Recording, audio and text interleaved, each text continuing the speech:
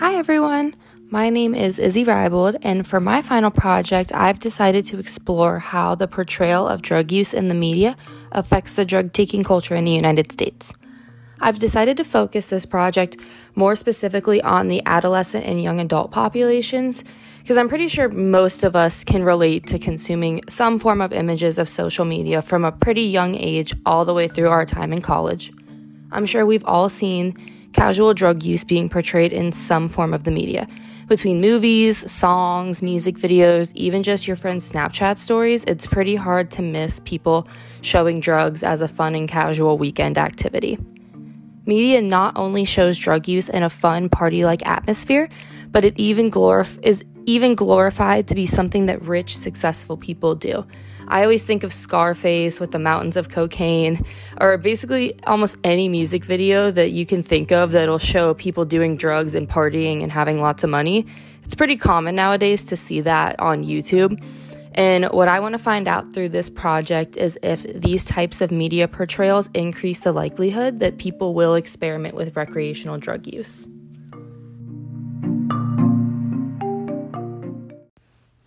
Drug use is very commonly seen in the media. In fact, according to a study by Johns Hopkins Medicine, of movies that adolescents tend to watch, 93% portray alcohol use and 22% reference illicit drugs. Now, we have all seen movies that portray alcohol use or illicit drugs. The question is, does this make someone more inclined to try these substances for themselves? And I believe that the answer could be yes. The same study by Johns Hopkins found that 21% of elementary school children and 51% of 12th graders have tried alcohol, which is the leading cause of death among adolescents, and 20% of 8th graders have tried tobacco, which is a leading cause of morbidity and mortality among adults. Now, these are the same elementary school 8th graders and 12th graders that were watching movies that commonly portrayed alcohol use and illicit drug use. Now, obviously, many factors could be contributing to the reason why these children are trying alcohol and tobacco. However, it definitely appears that the media they are watching may play a role. According to a study conducted by the National Center for Addiction and Substance Abuse at Columbia University, teenagers who regularly use popular social media outlets were more likely to drink, use drugs, and buy tobacco than adolescents who either did not use social media or used it less frequently. The statistics to back up this claim are staggering. Out of 2,000 adolescents surveyed, 70% said that they use social media on any given day, and this group was 5 times more likely to buy cigarettes, 3 times more likely to drink, and twice as likely to use marijuana. Substance abuse being seen throughout forms of media is so common nowadays that many have become desensitized to the image of drug use. Similar to the saying that I am sure we've all heard from our mom's mouths at some point, if your friends jump off a bridge, would you do it too? Many people are seeing their friends on social media that look like they're having a blast, hanging out with their friends, partying, doing drugs, and they think to themselves, I can probably have fun too if I do that. This is happening at a really young age as well. One study found that 90% of surveyed teens saw photos of their peers on social media abusing substances before the age of 16. From a young age, kids have been exposed to this activity through forms of media, and it seems to be affecting their outlook on the severity of drug use. The problem is that the fun partying that's often seen in movies, music videos, social media, it may seem tempting, but it is far from the full picture of the scope of drug use. These images don't show the health issues that can stem from this drug abuse. Substance abuse in teenagers can cause damage to the brain, reduce one's ability to experience pleasure, cause memory issues, and can interfere with learning.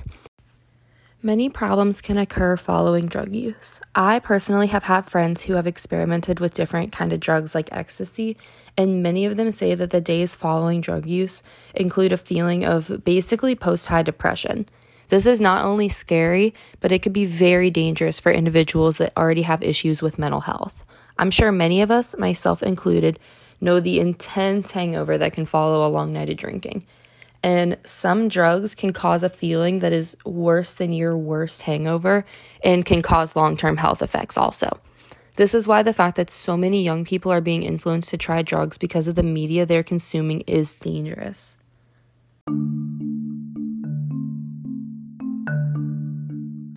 So, I just loaded you with a lot of facts to explain why I believe that media impacts adolescent drug use in America and why this is a potential problem.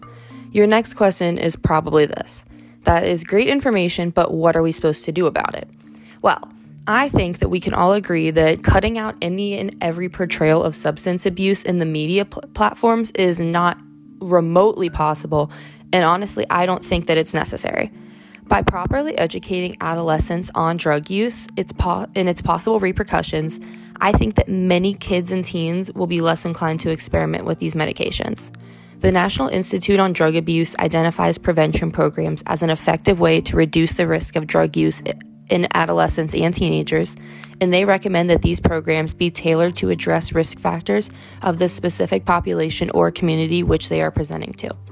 For example, my hometown of Pickerington, Ohio, saw a large problem with teenage heroin abuse and overdose when I was a child.